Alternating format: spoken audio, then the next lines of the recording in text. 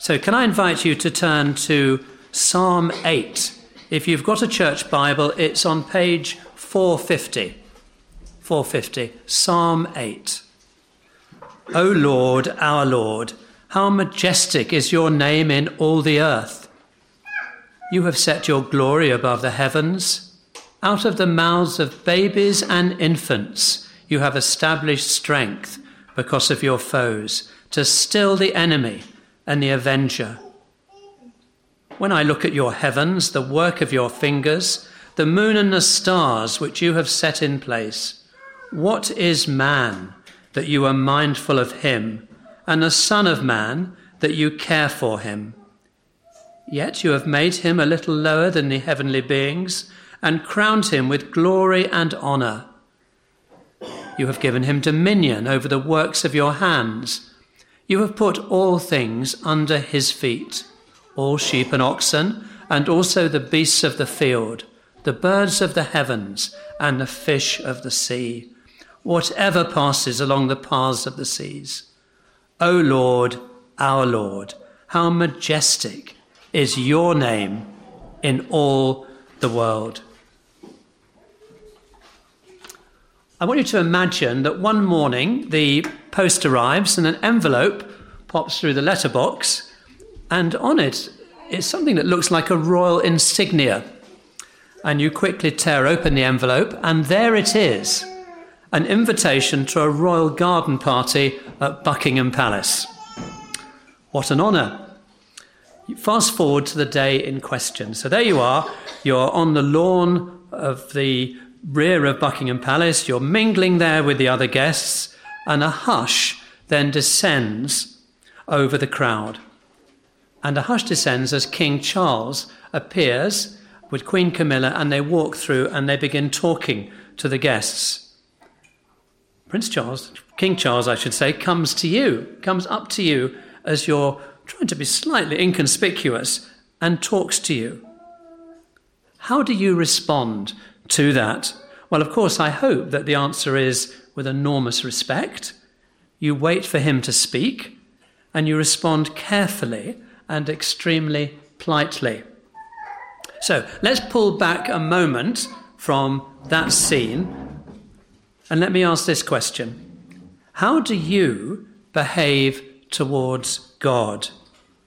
Is it with the awe and wonderment due to his name, or are we often forgetful, disrespectful, and may just regard God as a bigger version of us? I think that's often a temptation for us to do.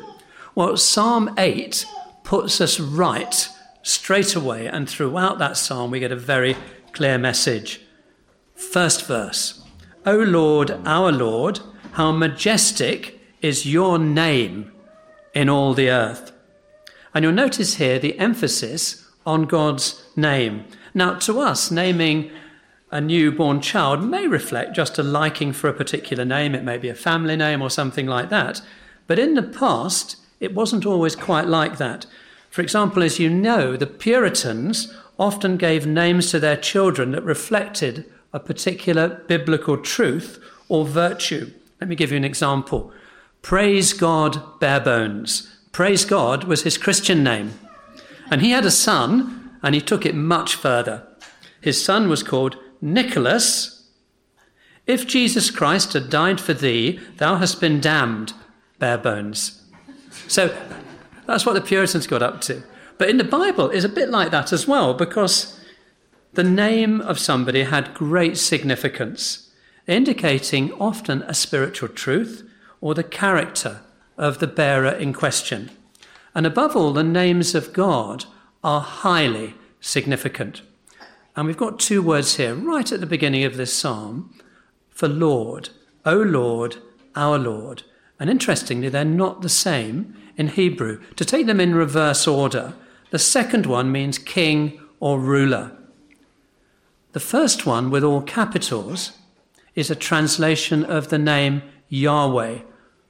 Not a general name for God, but a personal name, the personal name of Israel's covenant God. And as you may know, it's built on the statement in Exodus chapter 3, verse 14, I am who I am.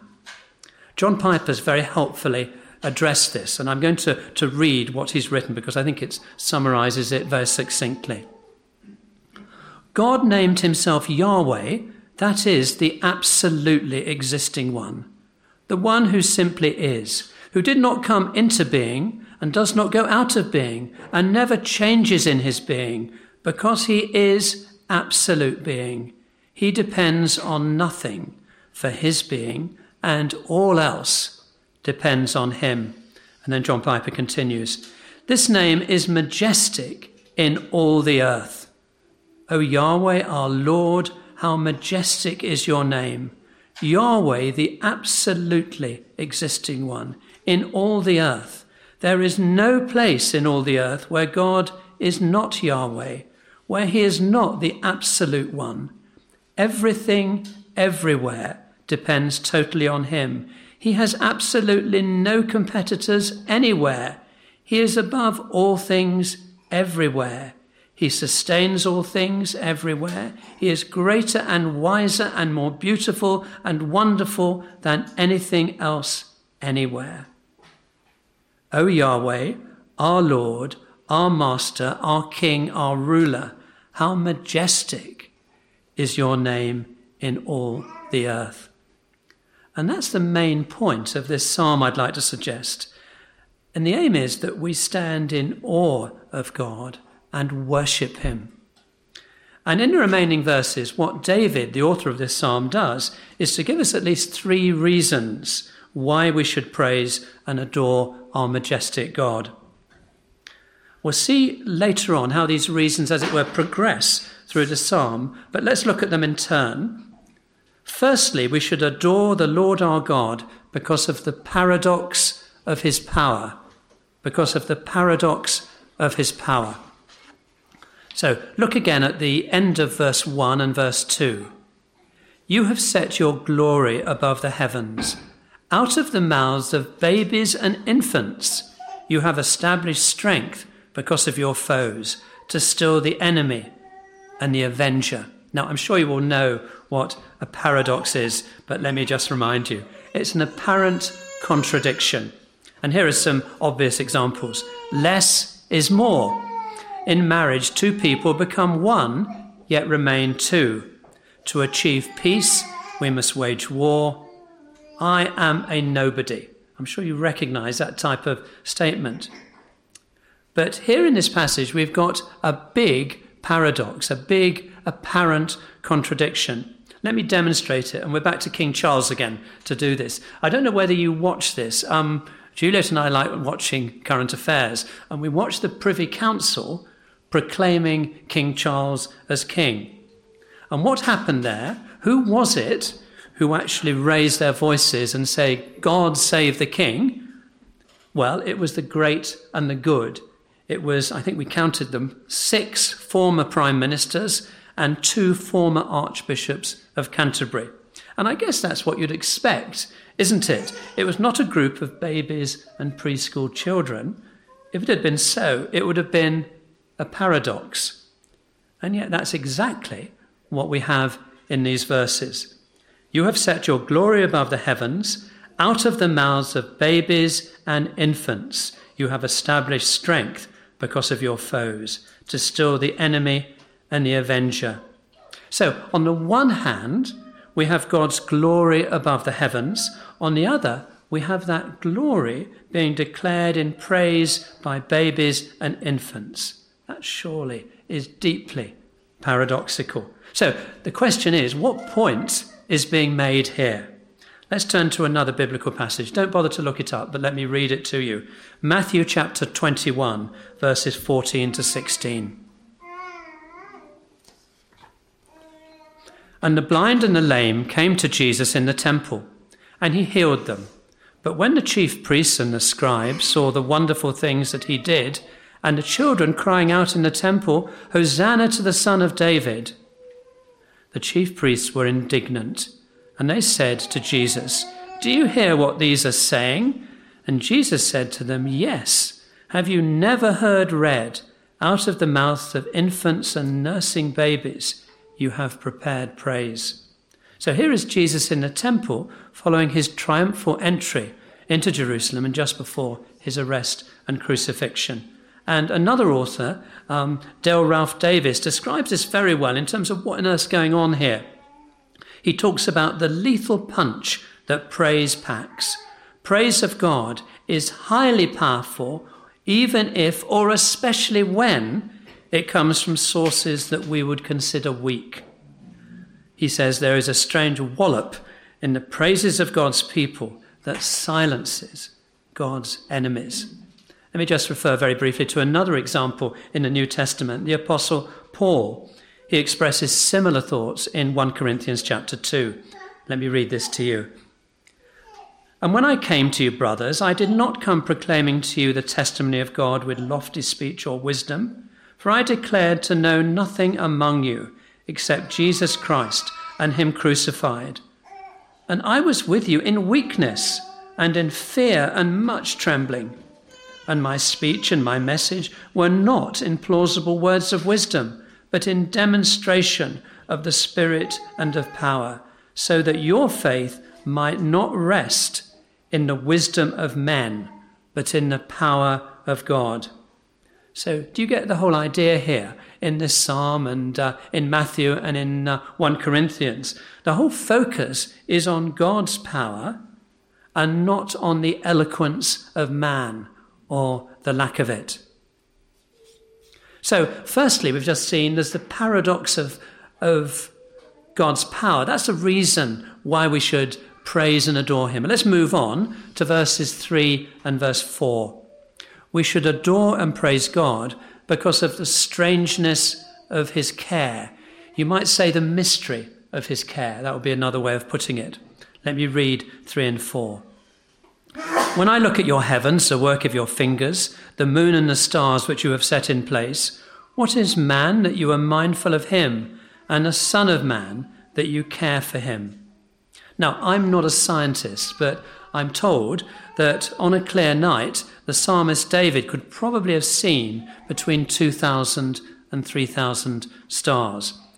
I'm also told that if he had a good pair of binoculars, he could probably have seen up to 100,000 stars.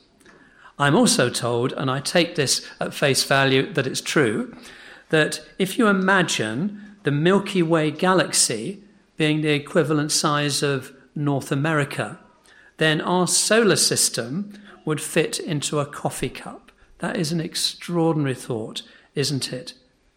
And that the Milky Way is one of perhaps 100 billion such galaxies in the universe. Had he known this, David would surely have been even more amazed, and yet his point here is entirely undiminished. If God's creative power is so immense beyond human imagining, why should God pay us a moment's thought? What is man that God is mindful of him?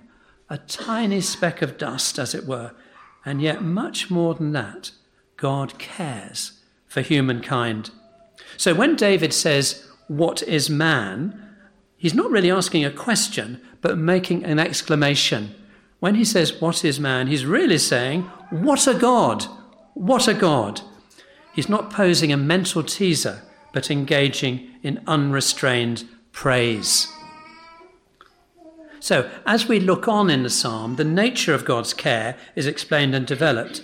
And we're moving here to our third point, from praising God, from the strangeness of his care, the mystery of his care, to praising and adoring God for the clearness of his revelation, the clearness of his revelation. Now, as you probably know, the word revelation means God making known of himself and of his will to humankind in a way which otherwise we could not ourselves discover. It is God speaking to us so that we both know what he is like and come to know him for ourselves. So verses 5 to 8 again. Yet you have made him a little lower than the heavenly beings and crowned him with glory and honour. You have given him dominion over the works of your hands and have put all things under his feet, all sheep and oxen, and also the beasts of the field, the birds of the heavens and the fish of the sea, whatever passes along the paths of the seas. Do those words remind you of anything? I'm sure they do. They amount to a poetic description, poetic summary of the revelation of God's creative work, of God making himself known in the first chapters of Genesis. So just to make the point, let me read Genesis chapter 1, 26 to 28. Then God said, "Let us make man in our image, after our likeness, and let them have dominion over the fish of the sea, and over the birds of the heavens, and over the livestock, and over all the earth, and over every creeping thing that creeps on the earth." So God created man in his own image. In the image of God, he created him. Male and female, he created them. And God blessed them. And God said to them, "Be fruitful and multiply, and fill the earth and subdue it, and have dominion over the fish of the sea, and over the birds of the heavens, and over every living thing that moves on the earth." So before we move on, it's only appropriate, isn't it, that we just pause just for a moment in adoration and awe of what our wonderful God is like. It's beyond comprehension. It's amazing, isn't it? So let's put that just for one moment to one side and look at human history. How has human history got meaning? Well, basically, it's a pathetic litany of attempts to create meaning or even to deny it. I'm just going to give you 3 examples. So look at ancient paganism. That's probably what was mainly going on, say, in Babylon, time of Old Testament and so on. So what would their response have been, rather than the wonderful words we've been looking at? It would be something like this. "When I look at the heavens, the moon and the stars, I fall down and worship them, for I believe they represent the powers of the universe. They are unpredictable and can change their mood without warning. Yet I am caught in their grip, for they control my fate." So what is man? Man is little more than a plaything of the capricious gods. Or think of modern nihilism. I'm sure you know what nihilism means. That nihil is the Latin word for nothing. So what would their view be? Something like this. What is man in the vastness of such a universe? He is nothing. To put it succinctly, only a piece of lukewarm rubbish that you'd find in your waste bin on a hot summer's day. Just to give you an example of that, there's an extraordinary play, I've never seen it, written by a guy called Samuel Beckett, who you might have heard of. It's called Breath, and apparently it lasts only 35 seconds long. It has no human actors, just a pile of rubbish set on stage. The light at first is very dim, and it gets somewhat brighter, but never very bright, and then becomes dim again. There are no words, only a recorded cry at the beginning and then breath, breathing in and then out again, followed by another recorded cry, and at the end of the play, that's it, after 35 seconds. What is man? Man is rubbish and nothing more. So one more example, and this is probably more relevant to what, as it were, the mood music is in society at the moment, the mood music of modern humanism. Here's a quote from something called Humanist Manifesto 2. And it starts by criticising what we would call traditional theism, that's belief in God. Traditional theism, especially faith in the prayer-hearing God, who is assumed to love and care for persons, to hear and understand their prayers, and to be able to do something about them, this is an unproven and outmoded faith. We can discover no divine purpose or providence for the human species. What is man? Man is on his own, to which we could probably add, but of course man can create his own personal truth to help him along. So how tragically different from the words of Psalm 8. So let's, after that slightly depressing foray, let's go back to Psalm 8. What is man that you are mindful of him, and the son of man that you care for him?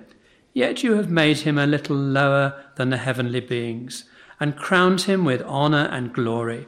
You have given him dominion over the works of your hands, and have put all things under his feet. However, at this point we might hesitate and say, are these words really true? Psalm 8 seems to describe the dignity and destiny of man in God's original purpose. Man was intended to be a creature of supreme favour as God was mindful of him and cared for him. He was also intended to be a creature of special privilege. But that is not what we see today, is it? We've just seen from that quote from the humanist, man remains in the image of God, but that image was marred by the fall and continues to be severely marred by sin. We can now see man as despising God, despising his favour, abusing his privileges, ignoring his dignity, and through sin, limited in his dominion. Man is certainly not what he should be. So the question is, of course, how does that fit with the confident declarations of Psalm 8? So, for example, how would the Old Testament believer have responded and applied this message? Let's start there. So let's look again, just very briefly, at those words. What is man that you are mindful of him, and the son of man that you care for him? The psalmist, David, is astonished that God should be mindful of him and care for him. Here is God's compassionate grace, clearly revealed despite humankind's utter failures. And in the Bible, of course, as you may know, whenever God is mindful, whenever God remembers, it also implies not just a thought, but also clear action. The clear action here of care. So the Old Testament believer could marvel at God's compassionate concern for him. And so should we today. But for us, of course, there is much, much more, as we see God's care in wonderful action in the person of the Lord Jesus. So let me read now from Hebrews chapter 2 and verse 5 following, and you may recognize one or two words coming through here. For it was not to angels that God subjected the world to come, of which we are speaking. It has been testified somewhere, what is man that you are mindful of him, or the son of man that you care for him? You made him for a little while lower than the angels. You have crowned him with glory and honour, putting everything in subjection under his feet. Now, in putting everything in subjection to him, he left nothing outside his control. At present, we do not yet see everything in subjection to him, but we see him who is for a little while made lower than the angels, namely Jesus, crowned with glory and honour because of the suffering of death, so that by the grace of God he might taste death for everyone. So I'm sure you recognised the quotation from Psalm 8 in that passage from the book of Hebrews. With the aid of Psalm 8, the writer there wants to emphasise not only that Jesus has entered fully into our humanity, but more especially that he is the ideal man as God really intended him to be. The phrase, but we see him, that is Jesus, in verse 9, brings the quotation from the psalm to a dramatic climax. Man is certainly not remotely like the ideal humanity portrayed by the psalmist. But Jesus has come into the world to show us what man is like in God's original purpose, and also what man can be through Christ's effective work. Now, without getting too technical, like many psalms, Psalm 8 has a special pattern running through it. I'm sure you may have noticed that the first verse and the last verse are the same. And in the same part of verse 1 and verse 2 parallel verses 6 to 8. Let me explain. The last part of verse 1 and verse 2 speak of the glory of the great King. Verses 6 to 8 speak of humankind's glory as ruler. And do you notice there the words, "You have put all things under his feet," in verse 6? Another reference in the New Testament that follows this through. 1 Corinthians chapter 15 and verse 27. That picks up this verse from Psalm 8 as it looks to the resurrection of the dead at the end of time and describes all things being placed under the feet of the risen Christ. That is the perfect God-man. And amazingly again, and it keeps getting more amazing as we go through this, let me take you to Revelation chapter 5 verse 10. He, that is Christ, has made them a kingdom of priests to our God, and they shall reign on the earth. The wonderful truth is that one day redeemed mankind will rule with the risen and glorified Lord Jesus in the new heavens and the new earth. So can you see here the tremendous scope of Psalm 8 as it takes us from God's creative acts in Genesis in verses 6 to 8 to a foreshadowing of the new heavens and the new earth to come. So just to go back to what we've looked at the main point of the psalm being that we should stand in awe and worship our wonderful God. And we looked at 3 particular reasons why we should do this, why we should praise and honour him. We looked at the paradox of his power, the strangeness of his care, and the clearness of his revelation. And as we've seen, these were wonderful thoughts for the believer in the Old Testament, but they are much, much more wonderful to us this morning. So what I want to do in closing in prayer is to actually read the psalm again as a prayer, and let's just reflect on it as I do so. So let's pray. O Lord, our Lord, how majestic is your name in all the earth. You have set your glory above the heavens.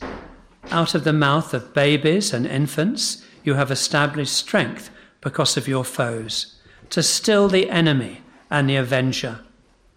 When I look at your heavens, the work of your fingers, the moon and the stars which you have set in place, what is man that you are mindful of him, and the Son of Man that you care for him? You have made him a little lower than the heavenly beings, and crowned him with glory and honour. You have given him dominion over the works of your hands. You have put all things under his feet, all sheep and oxen, and also the beasts of the field, the birds of the heavens and the fish of the sea, whatever passes along the paths of the seas.